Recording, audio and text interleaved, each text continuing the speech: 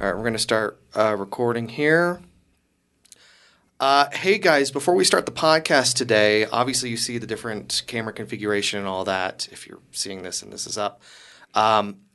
We do want to start out with a moment of silence for the victims and families of those who were affected at Club Q this past week. It's hard to believe it's been a week, so thoughts and prayers aren't enough, obviously, but for what we can do in this little podcast world that we do in our basement studio, we want to dedicate this time of silence for them.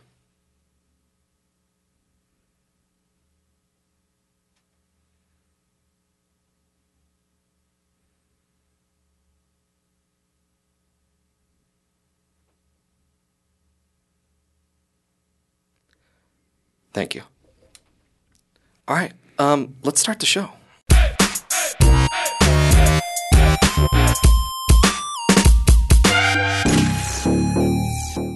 I know how a podcast still works. I intentionally remembered to write last week the script and then bring it down this week so that we actually had a script to work with. So, hello and welcome to Hot Takes and Streaming Breaks, the bi-weekly pop culture podcast brought to you by the Colorado Springs Independent. I'm your host, reporter Nick Raven, and joining me in the studio today is Kelly Karnetsky. Oh yeah, the guy who watches too much stuff. That's right. But doesn't have a Hulu queue anymore. Thank God. And over to my left, who do we have? I'm Viktoria Costantino. I'm an account executive over here at the Indie. At the Indie, at the 6035, at the 60 spelled out. How are you guys doing today? I mean, decent. It's a Monday. Yeah. Yeah. Oh, yeah. We usually record these on Fridays, and we're like winding down, and the building is empty for the most part. You know, people working from home, and it's Friday afternoon, and usually you don't cut these till Monday. But yeah, there's definitely like a different energy Right. on a We're Monday. very serious. We're ready to get down to work. There's down to business. no goofing off that's going to happen. There's no playing around. We do have a lot of serious things to talk about. We sure do. I'm going to hand this. We're going to let's get into the heckin' news. That's what I'm saying.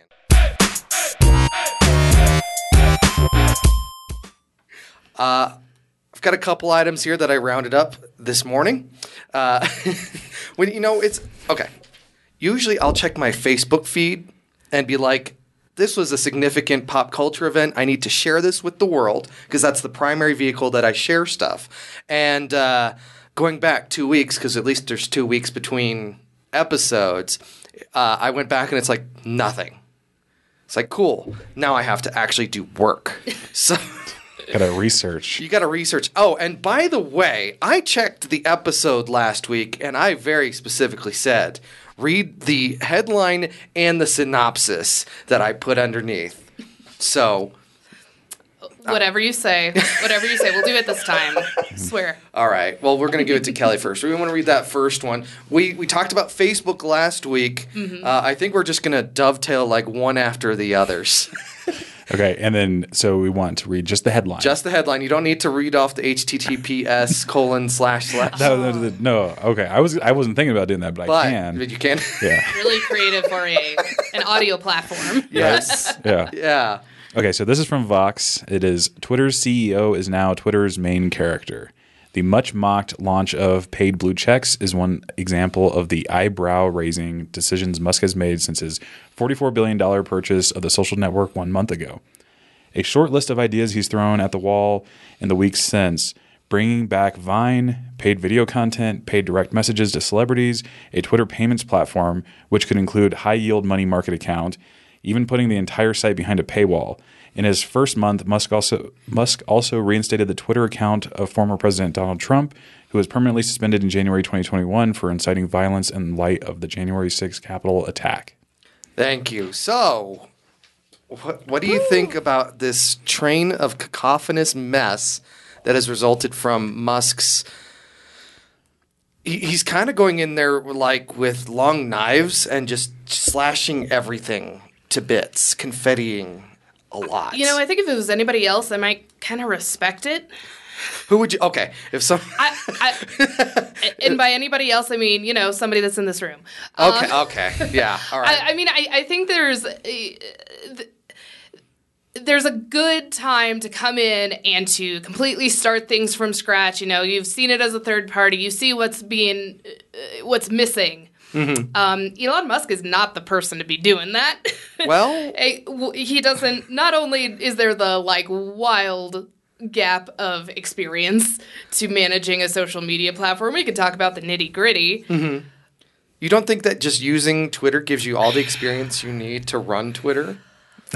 You know, like when you play a video game a whole lot, you can go. You're like, a game I'm, developer at that point. Yeah, look at me. Exactly. Look at me. Exactly. I'm the game developer now. Yes. Exactly. I mean, and if you haven't seen the sync meme yet, or is it a meme? It's just he walked in. Is it a meme? Because it seemed just really dumb. It was just really dumb. Yeah. Right? So Elon Musk, something about it was his first day, and he was telling people to let that sink in, and he literally brought a sink in. He carried it into Twitter headquarters. I mean, it's just one layer after another of not just cringe, but just like tacky. You know, you're running a business. Yeah. That's what you do on your first day when you own the business. When you own the business, you're like, let this sink in. Yeah. I actually thought it was like I'm bringing the kitchen sink or something.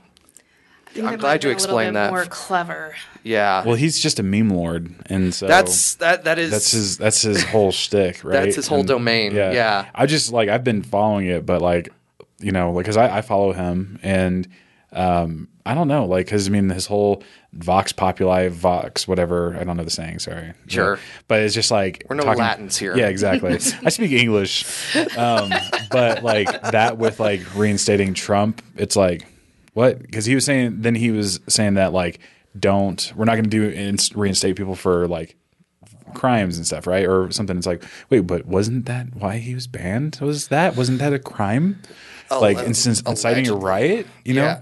Yeah. So that's what I'm saying. So it's like, so he's like contradicting himself already. Did you see that he did it off a poll though? Yes, I know. Yeah. And and then all the stupid comments, whoever, it's like, oh, now they're bots that are voting for this. And it's like, oh my God, come on. Like, this is not the place to do this. Like, I get having like polls for certain things, but probably not for reinstating people's accounts or banning people's accounts. That's not where you take to polls. Right. So. Right. It's like you become a master and an expert based on just passive experience. Yeah. And of course, it doesn't matter if, Truth Social is sending out people in droves to vote up. Yeah, bring back President Donald Trump. That makes sense. Yeah. So, I mean, I'm all for free speech and everything, but like whenever he's like, okay, we're not going to let people be on this platform when they're doing things illegally, and inciting a riot seems pretty illegal to me. So yeah, it's like if anybody did that, I would think that they'd get banned. It doesn't matter who they are. It wasn't a riot. It was a violent group of people in a very important location during a critical time. Gotcha. Okay. Moving. Okay.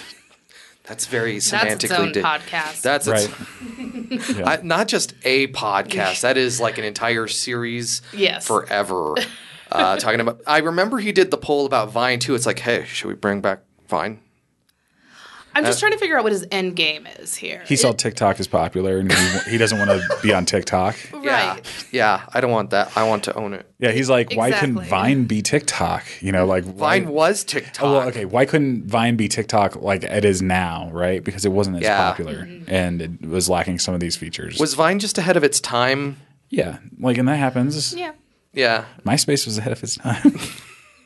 But Tom made out rich, so who cares? So I think he's probably one of the happiest people to ever live, right? Because he got paid out. They kicked him out of management, and went downhill from there. So yeah, exactly. I wasn't part of it. I wasn't part of that. Yeah. I just made sure that you could have glitter text wherever you wanted. Yeah, but I mean, all these companies set up, right? Like they set up for other things. They do something, and then somebody else comes around and does it better, right? Yeah, I mean, that's what happens. Isn't that disruption? Yeah. Like the whole TechCrunch thing. Yeah, but I mean, that's what happened with Vine, right? Vine was doing good, and it was very popular, and then it did something wrong. It started losing popularity. another service came out that did better than what they were doing, right? They took right, because I think I don't want to interrupt, but there is something on the screen over there. Oh, is the disc not ejected properly? Well, thank you for that. Can you see? Hang on, I don't even have a mouse for that. Let's see. Why would you bother me during my moment of triumph? I'm sorry. No, not you. The Mac. Like, we're just trying to have a podcast here. Okay, that should be better. I couldn't tell if it was like an urgent thing or just something that showed up on the screen. Right? This computer is going to explode in the next 5 minutes unless you actively get involved with what is going on, people. I mean, and this is a couple years old, so I'm sure it was some bug that like Scott Forstall put in there before he left. Yeah, sure. That's how it goes.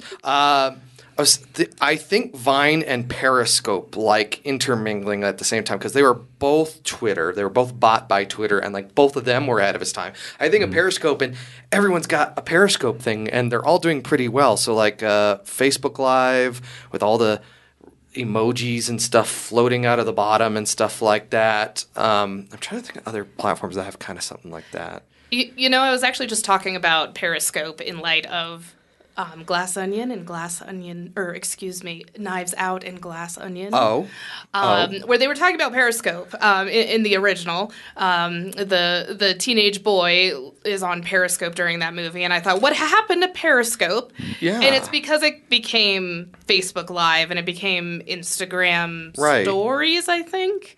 Yeah. So it just, at least the concept got molded and adapted into everything else. Right. So what are you going to do with Twitter? You're going to do the exact same thing that everyone else is already doing and established? I don't know. It just doesn't make sense to me. Yeah, because I remember Periscope was like 2014, 2015, something like that, because that's with the Phoenix years is when that thing but it's hard to imagine Twitter doing something with Periscope, which is why they bought it and then they shut it down. Yeah. Anyway, so I don't know. Maybe things do get better if he's just going to shut down and carve up everything and flip all the on switches off and all the off switches on, which is what you do when you're a boss. Yeah. When you're a new boss. I mean, this isn't anything new. I mean, how many of us have experienced management that has just come in and completely changed things from the ground up? It's happened to me countless times in different positions. This is normal, but to do it in such a public way is not. Did they fire half the employees though? Exactly. Yeah. And that's part of the point. Well, that's the problem is like bad management is coming in and disrupting everything. Right? Because like, especially without knowing, like, first day coming in, like you're fired.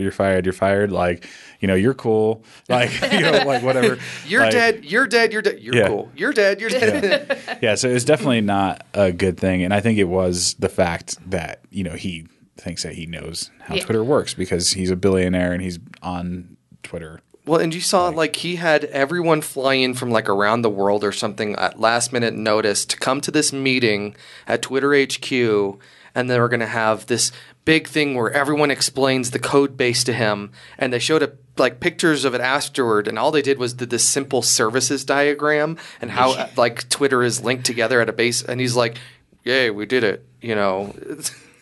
I mean, it's just narcissism.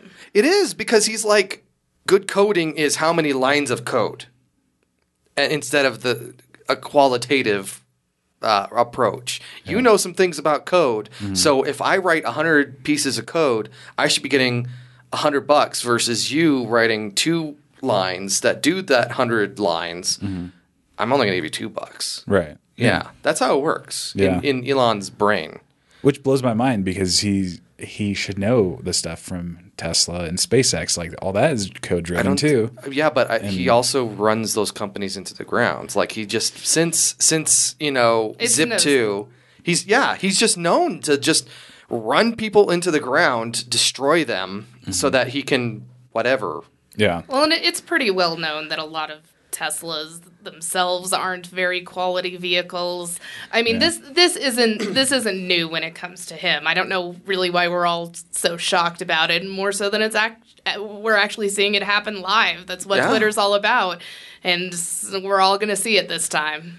But with Twitter, you don't have to put it in a car first to see if it works or not. Yeah. We're all witnessing it in real time. Right. Yes. It doesn't have to go through, the Highway Safety Patrol Board, right? Yeah. Or through the government for rockets and shit, right? Yeah. But through rockets and stuff. So it's like one of those things where he can just, everything. He's just like there was code that was pushed from development that shouldn't have been on production. I mean, he's just basically like, just push it. Because he can do that now. So it doesn't matter if it blows up. It's good. Right. It's good that it blows up. Yeah. Because then the next one won't blow up. Right. We're iterating, Yeah. It's not, whatever. Yeah.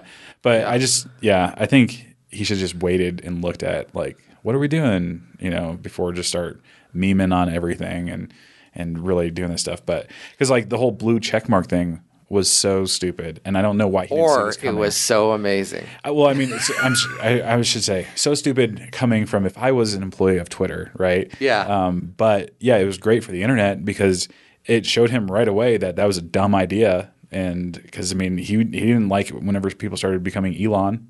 So, like, that was a thing. It was a Doja Cat. It's like, I can't. My name's been Christmas. I don't know how to change that. He's like, fixed it. You can change it. Yeah. And it's like Elon Musk. Yeah. With like an old picture of him, too. Like the worst picture of him where, yeah. So it's like. With the receding hairline. Yeah.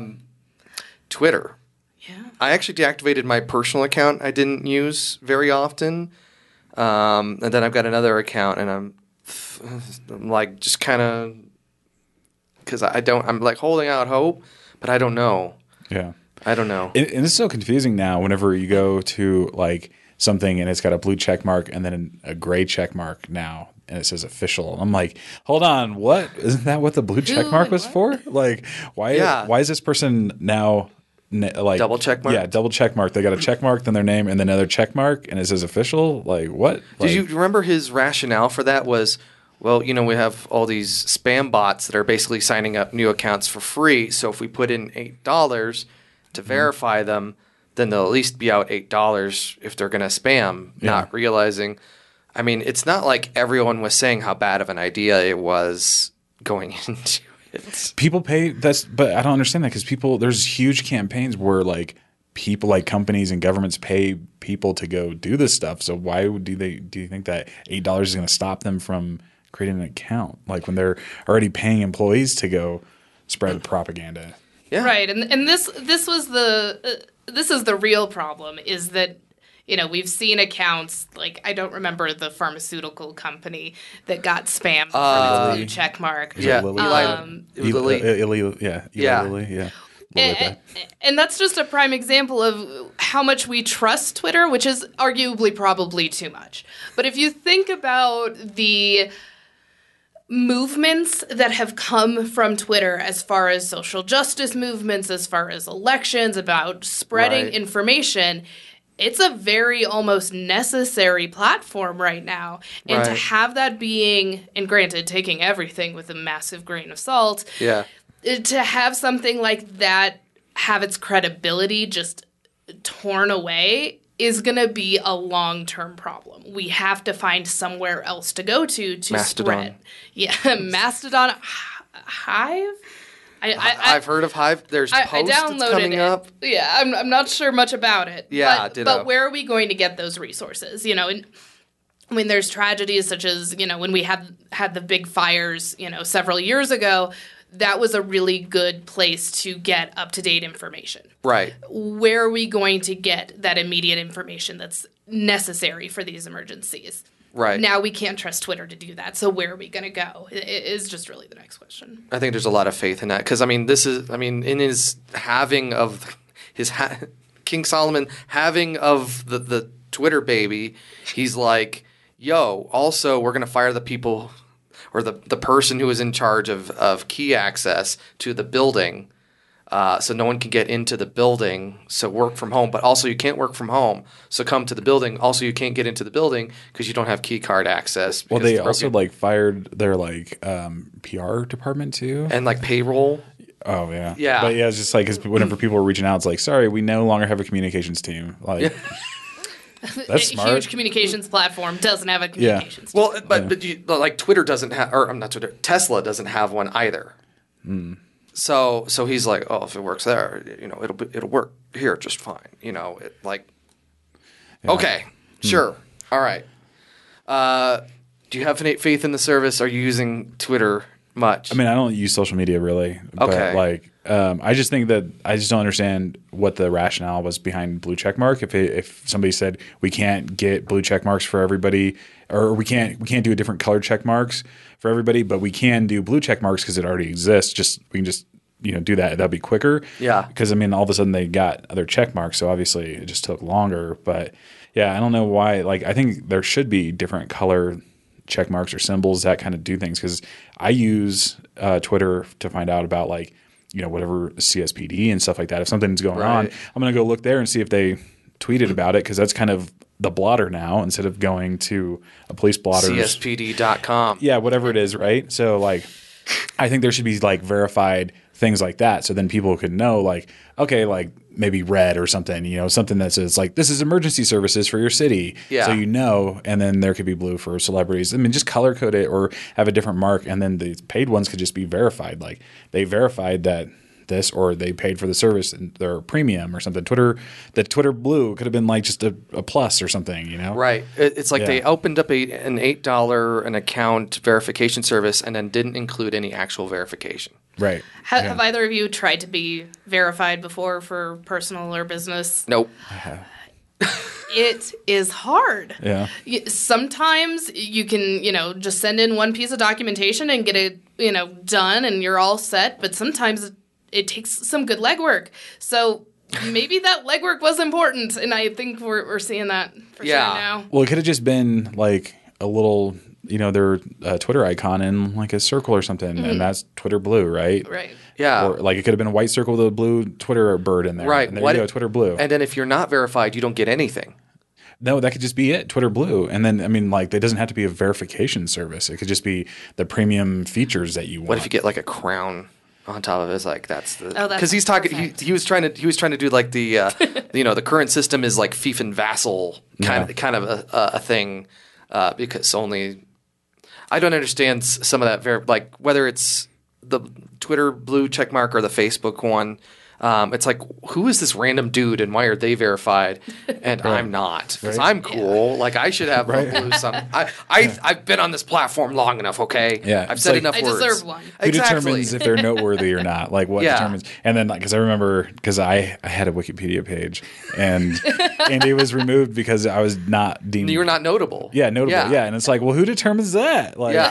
My mom thinks I'm notable. Oh. So, but then so it's how does Twitter do it? If you don't have a Wikipedia page, then you're not notable. So then it's just a big circle. So somebody determines if you're notable. I don't know. Yeah, I don't understand. Yeah. I don't understand anything. Are you going to stay with the service?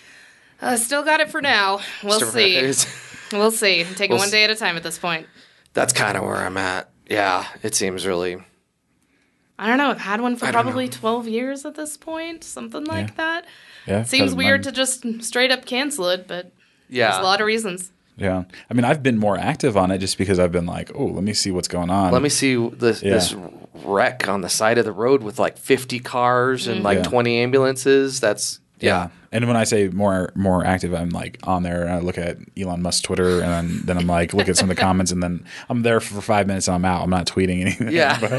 But I'm logged in. It's is it still on fire? Yes. Yeah, it is. Yes, okay, cool. Yeah. Cool. All right. Speaking of things that are not on fire, number 2, Planes, Trains, and Automobiles got a 4K Ultra Blu-ray re-release with 75 minutes of deleted footage as a special feature, some of which was pulled from decaying VHS copies. Now, one thing that I know about you, Kel, is that you had not seen the original theatrical uncut version with the F-bomb parade at the car rental center and how that fundamentally changed your life. Because he came over and we saw it at my parents' place, right? Because it was like TNT or USA that you saw it on. Yeah. And he had never seen that scene before. Yeah. And yeah, that's nuts. That's a great movie. You got me. Another one I haven't seen. How have you not? I don't know what if I'm a bad film dork. Okay. Okay. All right. That's fine. It's okay. In the hot take zone, it's pretty cool. But great movie. That is a Thanksgiving classic. That is, and we watched the uncut version. Even though my parents are not don't swear in the house, don't do anything like that. It is a classic, and they had there was an article actually not that long ago, because the movie's kind of longer. It's like an hour and like 45 minutes, something like that, which you don't think for a comedy. Like long comedies are weird. But someone had like salvaged or like dug through and found like an hour and change of stuff that was in the script they had filmed, and they're like, you have to cut this because the original cut was like 3 hours. Good God. Yeah, exactly. Wow. Yeah. And then like I said, some of it had been kept in just absolutely poor condition, not on film, backup of a backup. And that's why they didn't integrate the footage back into the movie, is because some of it is just so bad now after decades and decades. So highly recommend Planes, Trains, and Automobiles, but not outside Thanksgiving, because it's so intrinsically linked to Thanksgiving. I mean, I guess like you could watch Home Alone outside of Christmas, but why? Well, why would you do that? I mean, like if you're just watching it once, I guess, just to watch it, but might as well just wait till next Thanksgiving. Yeah. Then it came out before Thanksgiving, but this was also their first time doing a 4K version, because they had done the 1080p Blu-ray one. Also, 4K movies in Blu-ray. Do either of you guys do the physical disc thing, buying 4K? Okay, you guys are smiling. Okay. Yes. Yes? Yes, I do. Yeah? Okay, how many do you have? Probably only a handful. Yeah. But, we bought our PS5 halfway just to have a Blu-ray player. There's some, and I'm going to plug it again. Knives Out is the true Thanksgiving movie. Is that a Thanksgiving movie? It takes place in the fall, and it's all about complicated family matters. What else could be about Thanksgiving? I could see that. I always thought that was more like a September, October movie. I mean, you could watch it. I mean, it's got Christopher Plummer. He is rest in peace. Oh, absolutely. I mean, it's an awesome movie. But I have that in 4K, and then Star Wars Episode 1, The Phantom Menace on 4K, because I need to watch that on my OLED TV. So yeah, that is. I really need to see, grainy Sebulba's face in 4K. So that's worth every minute of it, and every penny I didn't spend on it because I got it as a gift. So the last time I bought the Blu-rays for when it was the complete Skywalker saga, when there were 6 of them. And I bought those on Blu-rays, and I marathoned them back when there were 6 Star Wars movies, period. Now that seems to be approaching impossible, especially as I get older. Because I did Star Trek not that long after, when there was only 10 of those. Sheesh. And that was brutal. And that was actually during the Waldo Canyon fire, too. So, and then when you're like getting off work Friday night, you start Saturday morning, you're going through to Sunday at noon, your weekend's gone. It just became Star Trek. Well, that's the only other 4K I have, is all the extended editions of Lord of the Rings, which I do binge over an entire weekend. Yeah, I can see that. Do you have the Hobbits? Oh, God, no. Okay. I mean, no, thank you. Do you have any? Yeah, Guess? I mean, I have Harry Potter on 8K, I think, Blu-ray. 8K? Yeah, I think so. I think it's the 8K version. I haven't opened it up yet, just because I don't mind watching it digital, but I wanted it just to. Do they have 8K discs? I think so. Yeah. Oh, okay. It might be 4K, but I'm pretty sure it's 8K. Because 8K is really big. Yeah. Yeah. I thought it was cool if I ever get an 8K TV. So Band of Brothers and the Pacific. Sure. Yeah. And then a couple other ones. Yeah. So basically the sets of things, nothing like just a one-off. That reminds me of the earliest days of DVD. I guess DVD, I guess, but when HD DVD and Blu-ray came out, and it was the absolute pinnacle of cinema that was out first. So you had the first 3 or 4 big movies before anything normal came out. Because it's like the only movies I'm watching on here are, Star Wars and the 5 demo movies they loaded up on the TV to show that 8K footage does in fact exist. Yeah. Mm-hmm. The most recent one I purchased was the 4K of Jordan Peele's Nope. Okay, yeah. That is a good one to watch. Yeah. Not to mention all of the deleted scenes and things along those lines. I mean, I watched it with headphones, and it is brilliant. It is so good. I absolutely recommend the Blu-ray for that. I wrote a review back when now I have a podcast. And so we just talk about the movies that way now. Great movie. I don't know what I feel. I usually love I love the special features, like the behind-the-scenes stuff, how they made it. But I don't really know how I feel about deleted scenes because they're not technically canon, and they drag down the pace of the movie. Yeah. And I don't.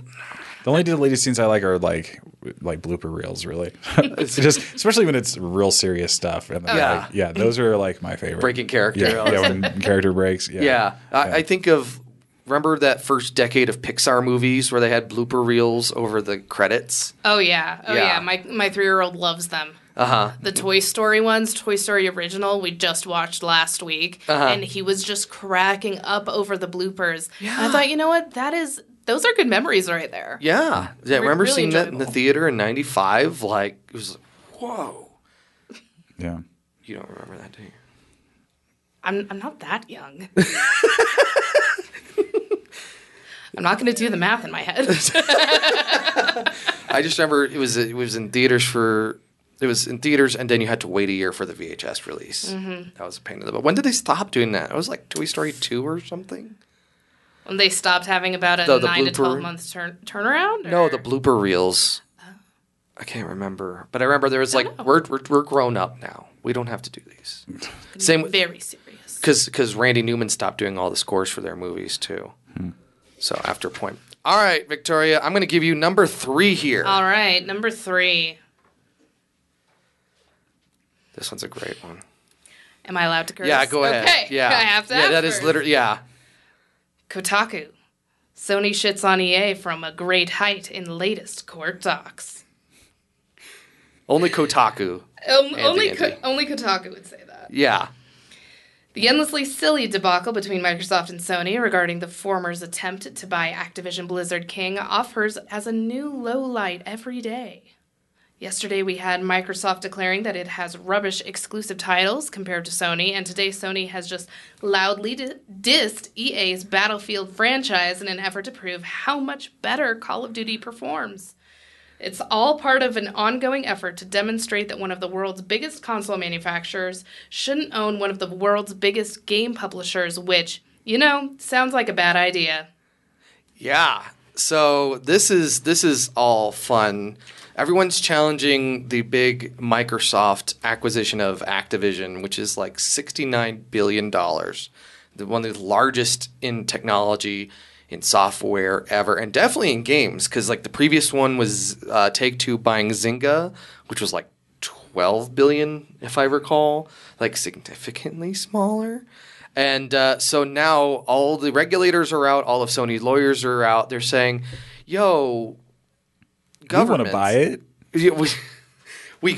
If we could buy it without borrowing all of the money to do it, we would. But you can't let them have it because our PlayStations are nothing without it. And if Call of Duty goes exclusive, which Sony absolutely fears will happen, despite Phil Spencer being kind of a benevolent dude, they're like, we can't freaking rest on Battlefields. Who plays Battlefield? We know who plays Battlefield. We have the statistics. So, and then Microsoft is trying to do the opposite. It's like, but no one buys Xboxes. Everyone's buying PlayStation 5s. Have I rolled my eyes any harder? Yeah. My thing is, has Microsoft demonstrated that they would take things away? Haven't they tried to work it with Sony on things like with like having cross-platform and stuff. Wasn't that a Sony thing that was blocking that? So it was. So that's a good point. I can't remember who I was. I think it was like Game Grub, Giant Bomb, and they're talking about, hey, look, Sony's been doing the thing where they're raising the price of games to $70, and oh look, you have to go to Sony to buy the specific Call of Duty content because they've had this exclusivity thing, or right. Look, they're buying Bungie, so you have to go to Sony platforms or whatever to play Destiny. Now there is a philosophical part here where it is the person who's behind Microsoft right now, and has been since Don Matrix screwed everything up, where they're like, the person who's behind is going to be the one who acts most benevolently for the consumer. They're going to do our console's going to be cheaper. We're going to do the Game Pass, and it's going to be all this and this. And then as soon as they achieve market dominance, they're going to be like, ha ha ha, we're cutting everything and slashing benefits and raising prices and all that stuff. So Microsoft is approaching this from a point of weakness. But who knows, 5-10 years down the road, Microsoft gains the upper hand with Game Pass because you'll have Game Pass in your TV or something like that. You just link up an Xbox controller and they go, ha ha ha, we said that Call of Duty would be on every platform. However, there was a stipulation in the legal paperwork, and now it's exclusive to Xbox forever, and it's going to be $5,000 a copy, and you have to, et cetera, et cetera, et cetera. But is that in there? If not, I'd say then we're good. But you can't. They're saying like, no, it won't happen. Mm-hmm. But what's to stop them? I know, but I'm just saying, like, I would just point back to Sony stuff because it's always been Sony has the exclusive. Like, isn't Halo on PlayStation now as well? It is. Yeah. It is. It is. Yeah. Yes, and Destiny as well. Well, Destiny has always had PlayStation exclusives. Mm-hmm. Xbox users have suffered from that, and with Call of Duty, that's what I'm saying. But like, I know that Microsoft brought Halo to PlayStation. It was like shortly after they brought it to PC for the Master Chief Collection. Yeah, the Master Chief Collection. Yeah. And so that's what I'm saying. So it's like Microsoft has demonstrated being open with their systems, right, and their games and their content. Because they want to put a Game Pass app on a PlayStation 5, right? And that's what they want. And what's wrong with that? Like, I don't see the issue, especially whenever they're floating the cost for things. Like, they have to pay Bungie, they have to pay whatever 404 is it for whoever Microsoft Game Studios, whoever's making Xbox Game Studios, whoever's making 343, sorry. Whoever's making can't find the studio. Yeah, can't find the studio. Whoever's making Halo, they're paying that, right? And then people are paying for Games Pass. So just give Sony a little bit of that cut, 30%, let's just say, just like standard like Apple rate or Android rate, right? That people have to charge for their stuff, and be done with it. Yeah, I get there's an abacus there where it's like, if someone, so say you're buying, Call of Duty and it's on both platforms. If you're playing it through Game Pass, you're giving that money directly to Microsoft versus they have to buy a $70 copy and Sony's getting the cut directly. Versus this, 30% of $15 a month because it's on place or whatever that math ends up being. Because that's how Sony makes their money back, is they sell the games. And Sony just recently in other markets raised the price of the PlayStation 5, to counter inflation and this and that. And Microsoft, Phil Spencer was like, we're losing $100 to $200 on every single console we sell. Because, and this, like, there's nothing new. They're losing the money on the console because they don't have a real competitor to Game Pass. They don't have, and then also that's just the way it's always been. Like, you're buying, you buy like 12 games per console, and that's like $10 or something. Like, it makes up for it in the end. I wish I could start. And maybe I will, just for the sake of this podcast, keeping track of how many games I have specifically chosen not to buy to spend $70, $80 on, that I'm going over to my PC and pulling up Game Pass and playing on Game Pass. That happens nearly every day. I go through the PS Plus, we subscribe to it, my family subscribes to it. We're not going to pay that money when it's available on Game Pass. And the only things that are widely available on PlayStation Plus are something I've already played, which, going back to it's always fun, but or if I played it on PC and maybe I want to couch console experience, but it is overwhelmingly in Game Pass every single time. There are so few things that I have physically purchased on my PlayStation. It's embarrassing. And I think it's embarrassing for them to be complaining that somebody else is making moves because they figured out how to make money. Right. They've always been behind in like the tech and services. And this is going back like when they bought Gaikai, a decade ago now to do the cloud gaming thing. And they were ahead of the curve, and then they kind of didn't do anything with it. Yeah, they just made it the backwards compatibility service. Which, like they failed on that. Like that was so stupid. They wasted all that technology. Yeah, on that. But was it Steve Perry or whoever? Because he was the creator of Shiny back in the day. He created Gaikai, and then you had like OnLive at the same time. And Sony only bought one of them. But, I mean, yeah, they didn't do anything. Like, remember how long the PlayStation Network was down in 2011 when one hacker got in here? Remember how long it took for you to be able to change your name on PlayStation Network? Like, they don't have that back end.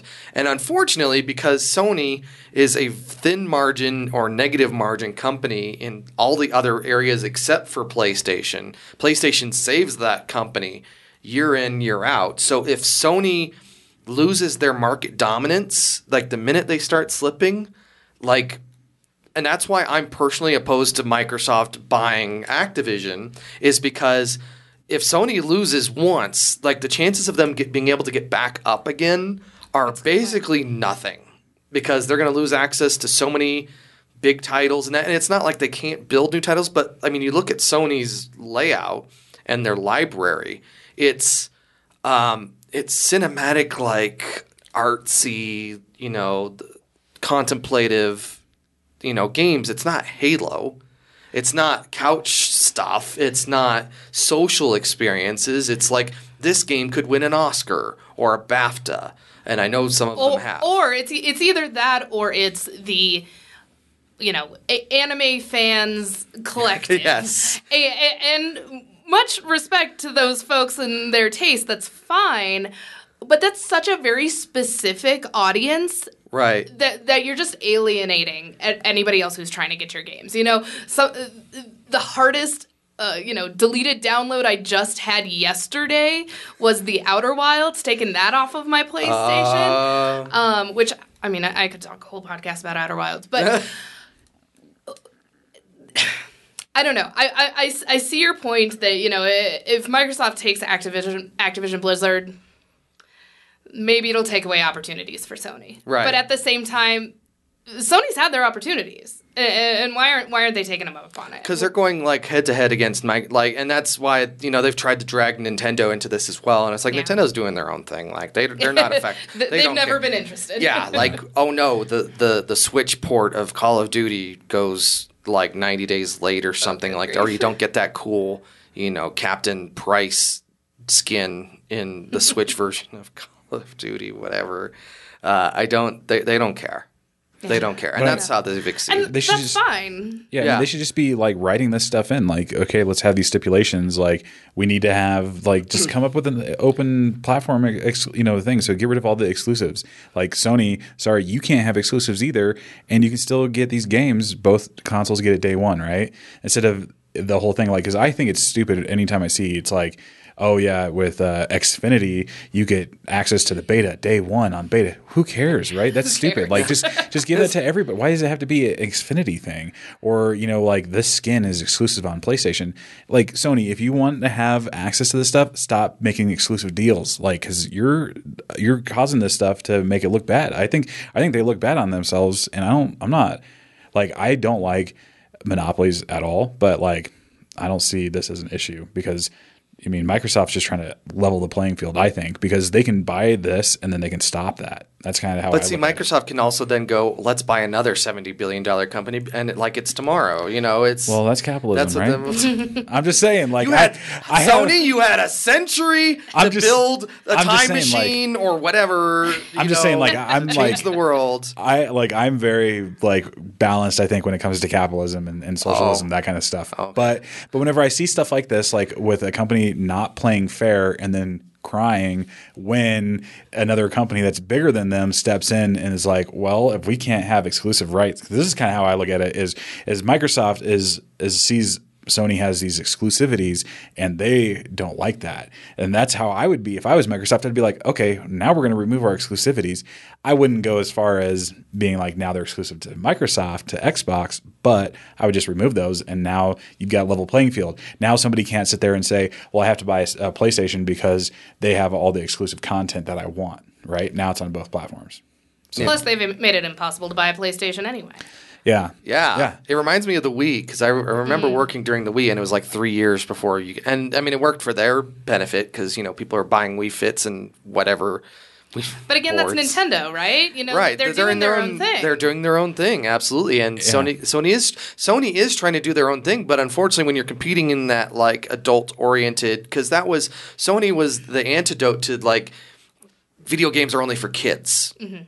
Donkey Kong and Mario and stuff like that. We got Twisted Metal. Yeah, exactly. Yeah, we got Wipeout and Reload and all these games. And Microsoft is like, we can also do that. But we've got Age of Empires. But in the meantime, they have other games that are for adults that they don't have on their streaming platform. Yeah. That we'll be talking more about. Which we'll come back to. All right, cool. We could talk about games forever.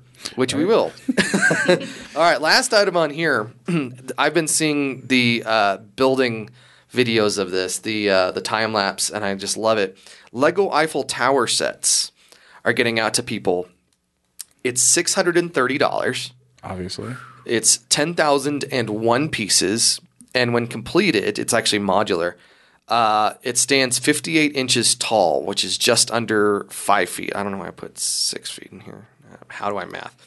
And it's still only the second largest set they've made in terms of pieces. The only set that's bigger than that in pieces is their world map, which is all those studs on the big base plate that you build. What was the price you had on that again? $630. Sorry, $629.99. Oh, okay. To save you the penny there.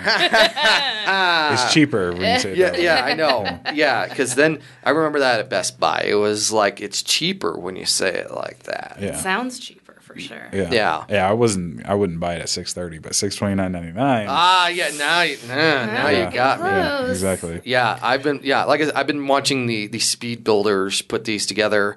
I actually saw someone on Reddit had finished theirs and then tried to move it, and it did not go well. But it's modular?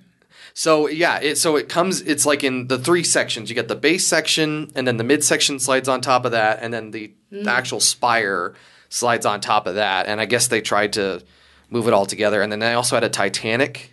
Wow. So there was like it was just really bad. The Titanic collided with the Eiffel Tower? Yeah, that's crazy.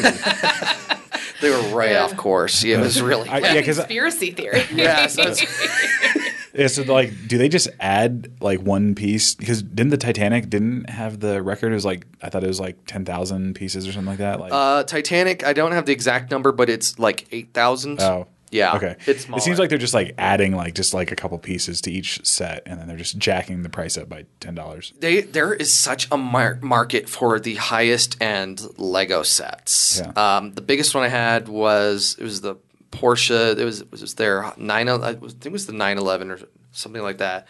But it was orange. It was like 18 inches long, and it was like 26 or 2,700 pieces, and it was Technic. So all of those, like everything worked together, was functional. They had like a gearbox and a reverse gear and stuff like that, and working steering. And it took most of a week to do, and it was great. But also that was like a $300 set, something like that. They have a Bugatti up there, which is kind of the similar idea that is discontinued. What color is it? It's blue. Yeah, it's. Sorry, I was memeing. Oh. Yeah. Dabba-dee. It's. Yeah. And I remember they brought out the Colosseum. The Titanic is actually like big sections that you build separately, like vertical slices, and then you just slide them together. And then, of course, you can't really tell when it's so heckin' big. So they did it so you can sink it, huh? So whenever it's falling apart, that's messed up. Hey, they did it, not me. So. All right. We have to move on. Let's go to the main event. Yes!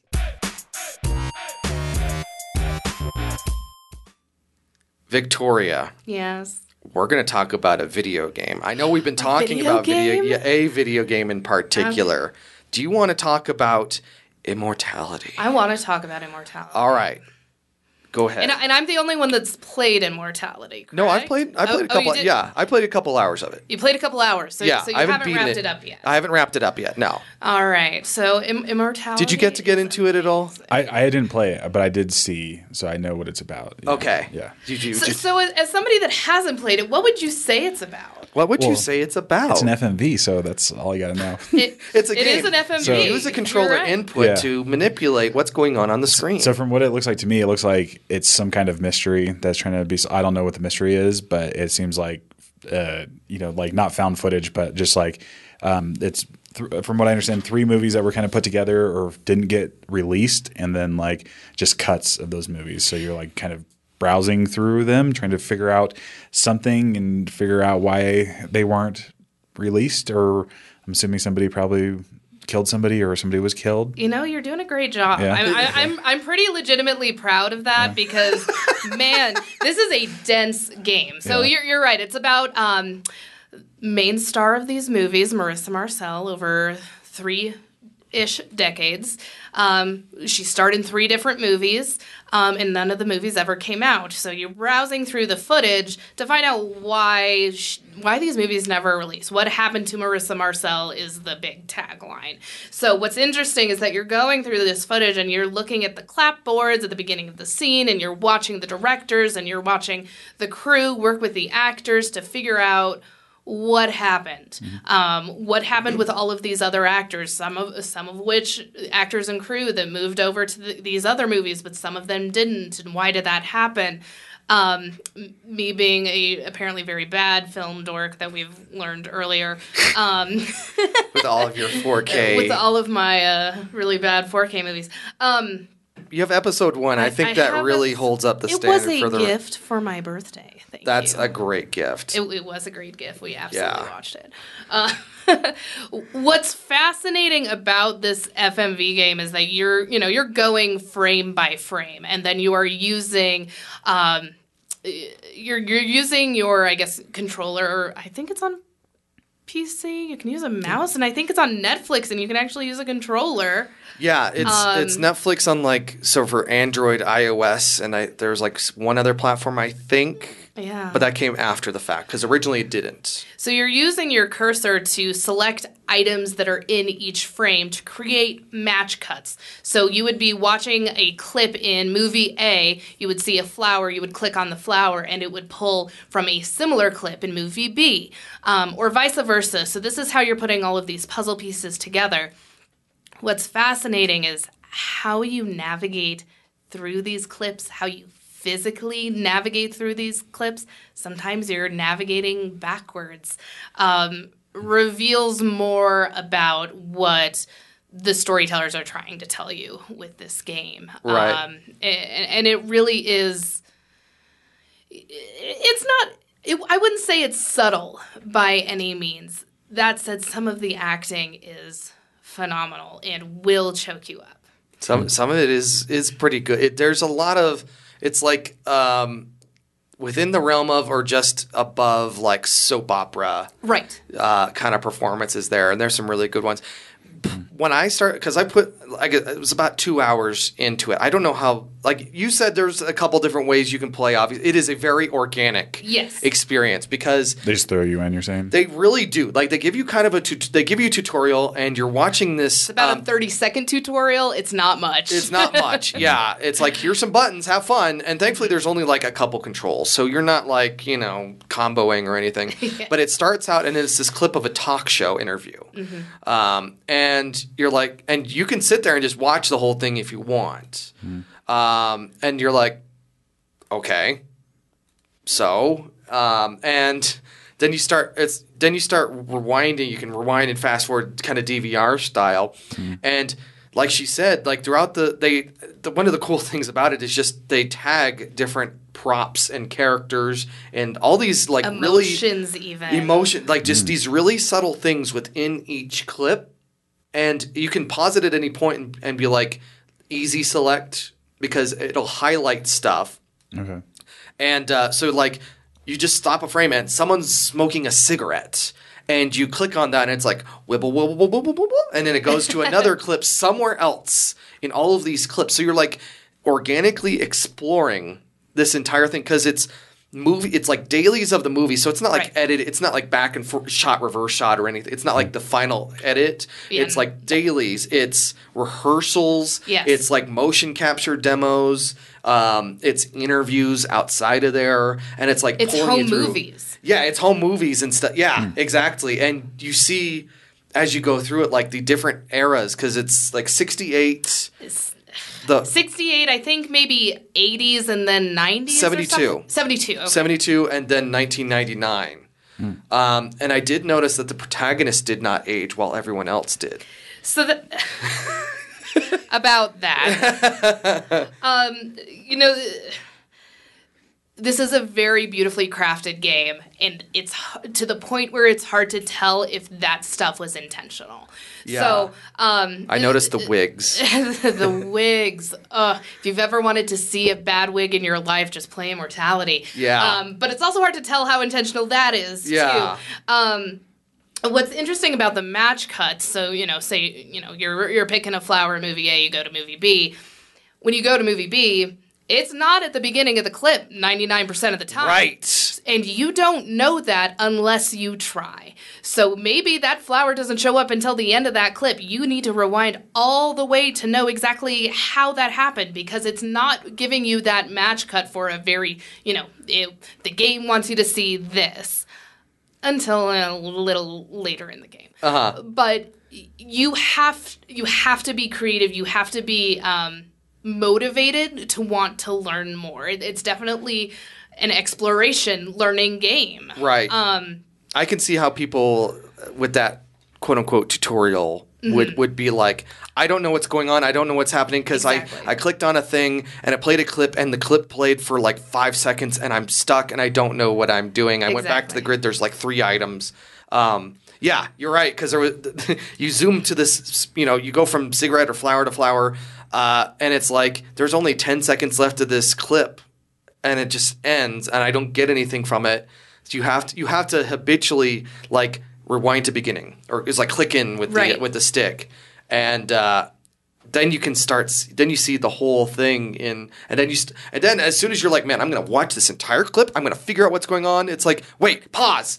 Click, and then you're like zooming through to another clip, and now you're in like decades later, and you're exploring that now, and you just it's like Wikipedia if it were an FMV game. Exactly. So does it like show you like all of the clips at the beginning, or do you have to? So you can't you have to discover the clips. Oh, okay. Yeah. And then so does it give you like an objective? Does like at the end of the game? Okay, so there is no objective. Okay. And this was interesting. I was playing with my husband who's played the other games, Her Story and Telling Lies.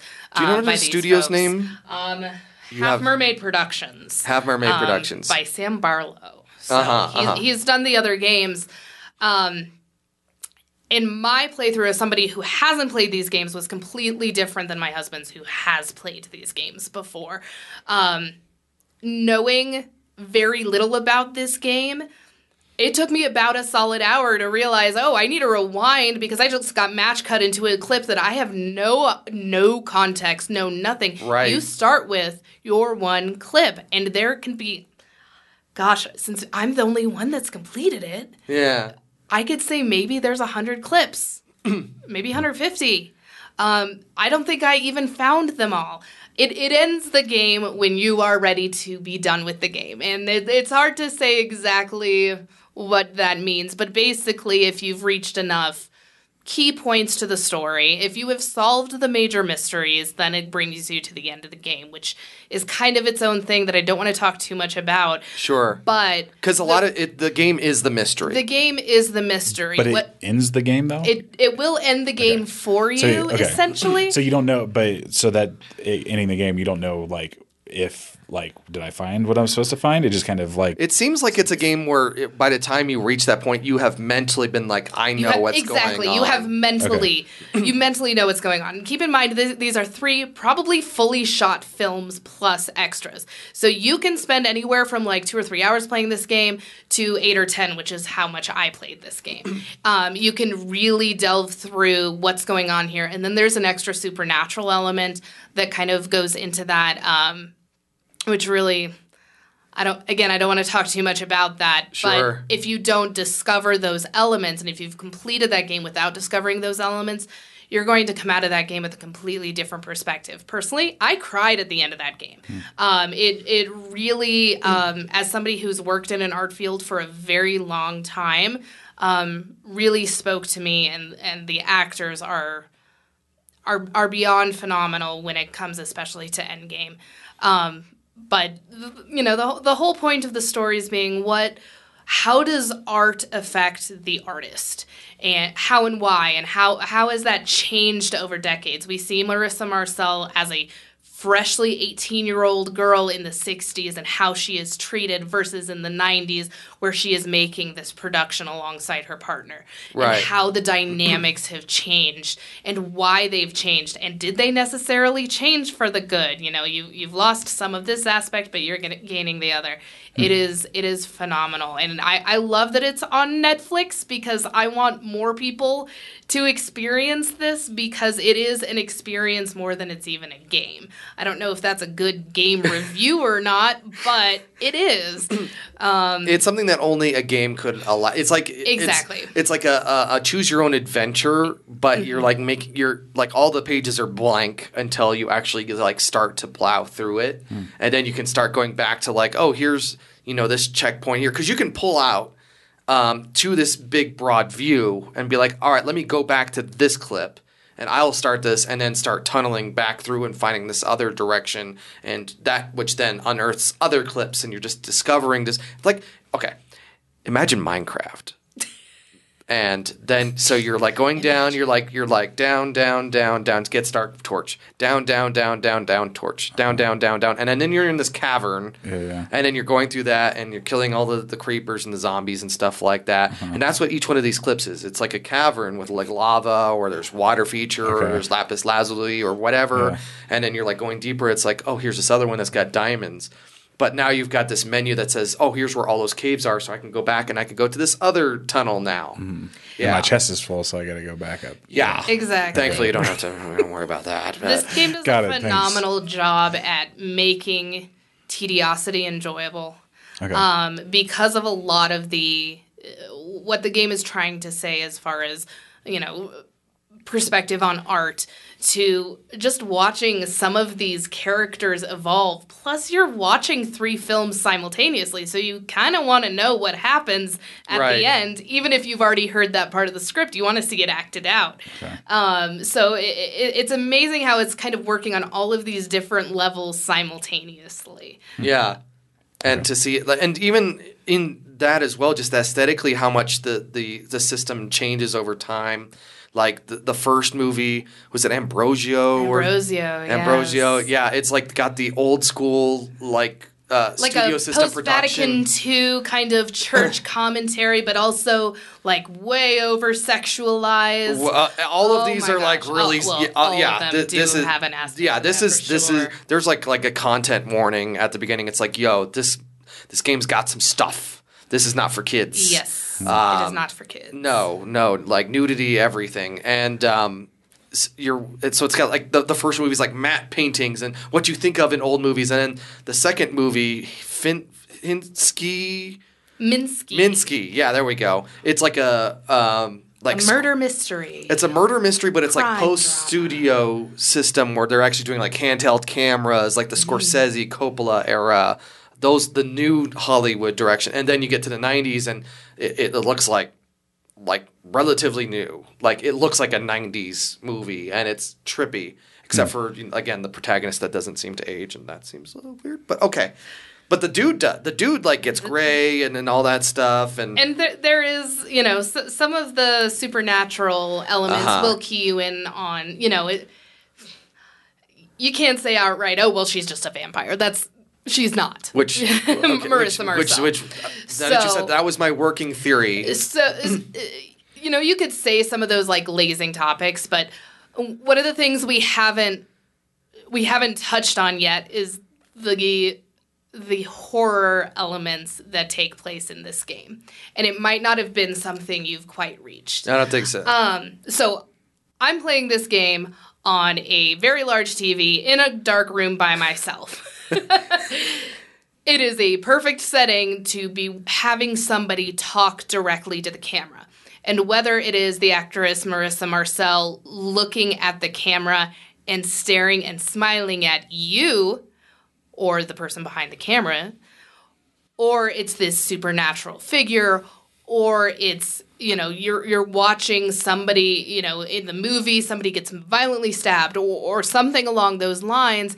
It is so personal because you are the camera. Yeah. You are the screen. So you are staring down Marissa Marcel as she looks and smiles slowly into the camera. Yeah. Intentionally being creepy.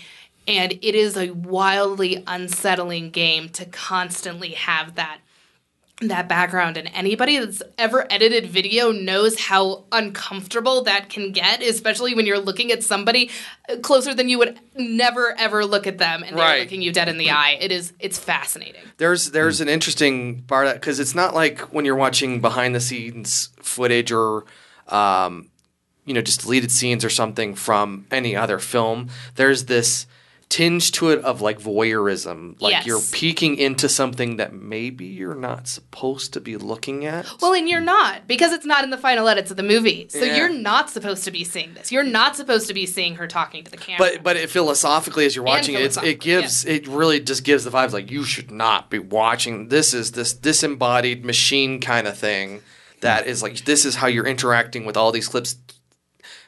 Understanding these characters, understanding these projects that have not been released, what happened to them. Like I said, you said there was the mystery of what happened here. So you are a sleuth trying to make sense of any and all this. And you'll hop between, you'll pick out a random background character and they'll just hop to another background. I actually had one character, I selected them and it popped me back into the same clip. Oh, yeah, because you ran out of clips. Because I was the only one they were in. Yeah. So, and that's another really interesting aspect to the game is that you pick the director, and sometimes the game will decide, oh, we're just picking directors. Yeah. And sometimes it'll say, oh, I'm looking for this specific character. Yeah. Depending on the context. Oh, okay. So you're constantly just gaining more context with what's going on. And it is very unsettling. You could be, oh gosh, I think one of the cuts I made was like this beautiful mirror, and it was a serene scene, and you match cut to an extremely violent, unsettling, sometimes assault clip, and it puts you right in the middle. You're doing that match cut to exactly where that is, and sometimes that's not a place you want to be. Yeah. In fact, a lot of times it's a place you don't want to be. And the clips I've seen are like, and then you're just kind of waiting for the and cut. And then that breath after the cut there's so much dread, and to watch these actors struggle to pull out of this scene. It's a very emotional scene they just came out of. Watching them take a deep breath afterwards to recontextualize themselves. Again, it's not a place you're supposed to be. You're not supposed to see what the actors are doing after this. Yeah, and then how that changes from rehearsals into production into final shot. Because they'll do, they'll have blocking, early rehearsals, and then they'll have other rehearsals, and then they'll actually be filming. You'll actually be looking at these dailies and stuff like that, and to see them move along, be in costume and stuff like that. It's like, oh okay. It's social commentary. It's artwork commentary. It is all of these things, and none of it is subtle, and I know that can turn some folks off.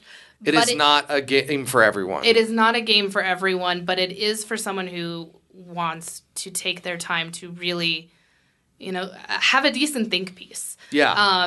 It's not very deep, but it is prominent. You can really get in the head space. Yeah. And that's how the game, because once you get over kind of the weird mechanic of how it works, and you do have to, there's a learning, not quite a cliff, but a learning ledge that you have to climb over to really get into it. But once you get past that, then you're like, oh, okay. Now I know what's going on. Okay, Yes. I just need to check like one or two more clips. I just want to find out one or two more clips. Just one or two more clips. I'm just gonna, and then I'm good. And then like 10 clips later, it's like, I can't put this down now. I'm too deep. I can't do this. I can't leave. It's on a variety of platforms. It's on Game Pass, so you can just grab it because we were talking about Game Pass. Were there other aspects of this that we have not touched on without spoiling it, obviously? Without spoiling it. Yeah. I think we hit it all. It is a game to experience. It is a game to experience. It's not straight up a game. It is an experience. I would say it's a game, but it's not like Sonic. It's not like... It's not You're not... No, oh, gosh, no. It's not like a Call of Duty. No. No. But you will feel the Call of Duty to go through these clips. Yes. Okay. And figure out what's going on. Because it's not the game is not implicitly instructing like, figure out the mystery. It's like you are building this in your head. And I think that's one of the ways that it works is that it like colonizes your brain. Be like, yes. I'm planting the seed in your head. You try and figure this game out. And you're like, I don't want to. And then you start getting into it. It's like, okay, now I have to figure this out myself. Yeah. Well, and I think it starts it in a great way with that talk show, interviewing Marissa Marcel, kind of implanting the seed in wanting to know how this very young girl, I think she mentions she's 19 or something at the time, and she was barely 18 when she started filming, and how much she grew during this movie. And you realize that you are going to be watching her grow up in this movie that she's starring in, that is ripe with tragedy and, again, assault. There's a lot of assault in this game. If that's something that you are sensitive about, this is not the game for you. At the same time, it tells a story that feels so real. I feel like people should experience what that kind of story is. Yeah. And to see how people grow through those tragic events.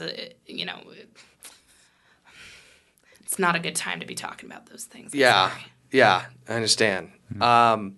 And then, like, going back to that talk show interview, when you come back to it later, you now have all of, like, so much more context for what's going on. So you watch it initially, and it's like, what is this? And then you come back to it later, it's like, I'm picking up clues. Yes. And I'm understanding this. And here is this talk show host that is very 60s misogynist. Oh, you're such a sweetie, that kind of... And he's not the only one. Yeah. You see that. Yeah. You see the misogyny all the way up and down, especially with the director, especially that first director. Oh, yeah. Well, and it's so classic. It is. It's nothing that you haven't seen or heard of before. It's very Hitchcock. Yeah. In fact, I think he's even... the whole character just looks like Hitchcock. So it's pretty pointed. Yeah. He's a pretty... Yeah. But... Absolutely. Yeah. Well, cool. I got to finish it up now. Yeah. Yes. So now you got to go. I mean, I'm interested in it. So. Yeah. And then if it's on Game Pass, then it's on Game Pass, dude. Yeah. You got to check it out. And I like FMV games, so. Yeah. Do you? What other FMV games you play? I can't remember the names of them, but the one where it's like in the town where I can't remember the name of it, but like you're going from place to place. There's like a bar.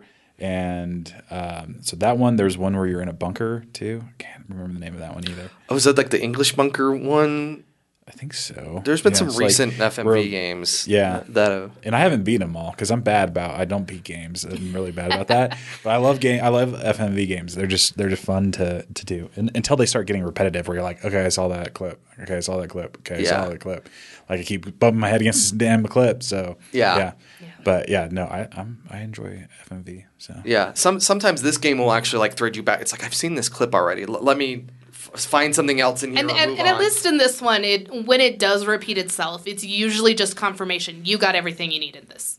Okay. Most of the time. So. Yeah, or it just treats you, or it requires you to then pop out to the grid view and then try and use that to navigate, because otherwise you are relying exclusively on what that clip has for hyperlinks, essentially to other parts of the movie or whatever, of the experience. The experience of Immortality. And it's actually one thing I will notice there is that in the menu screen, when you're going up and down on the options and stuff, no matter what way you do it. It is terrifying if you don't know about this. Yeah. So if you see Marissa, it's like frame by frame. She comes out, and no matter what you do, she reels back.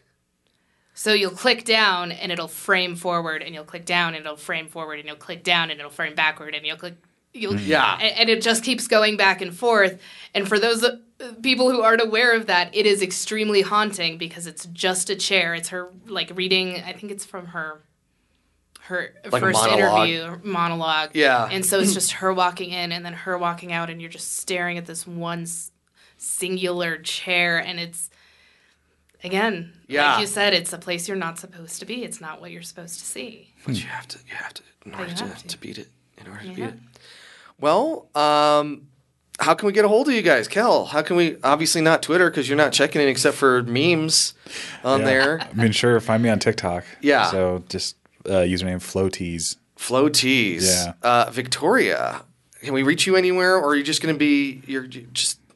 I'm an account executive here. I would love to talk to you guys a bit more. Maybe get some sponsors on this podcast. There we go. So reach out. Reach out to Victoria. Absolutely. Well, guys, thank you so much for joining me. This Monday thing seems to be doing pretty okay. Yeah. Works for me.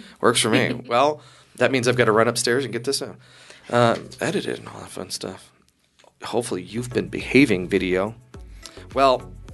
I've already said that first line. Be sure to like and subscribe and follow and all that social media stuff. Comment on our web zone or web page. I actually put web page. Did you put web zone? I almost did. I think when I was writing this originally, I was like comment. AOL keyword. No, yes. AOL keyword hot takes. Yeah. I was actually thinking, leave a comment on our web zone. I'll mail you a pizza roll. Mr. Plinkett. Yes. Comment on our webpage and our Facebook and all the fun things, literally all of it. Join us next time for a 5-hour debate on why oranges are indeed better than apples. We'll see you next time.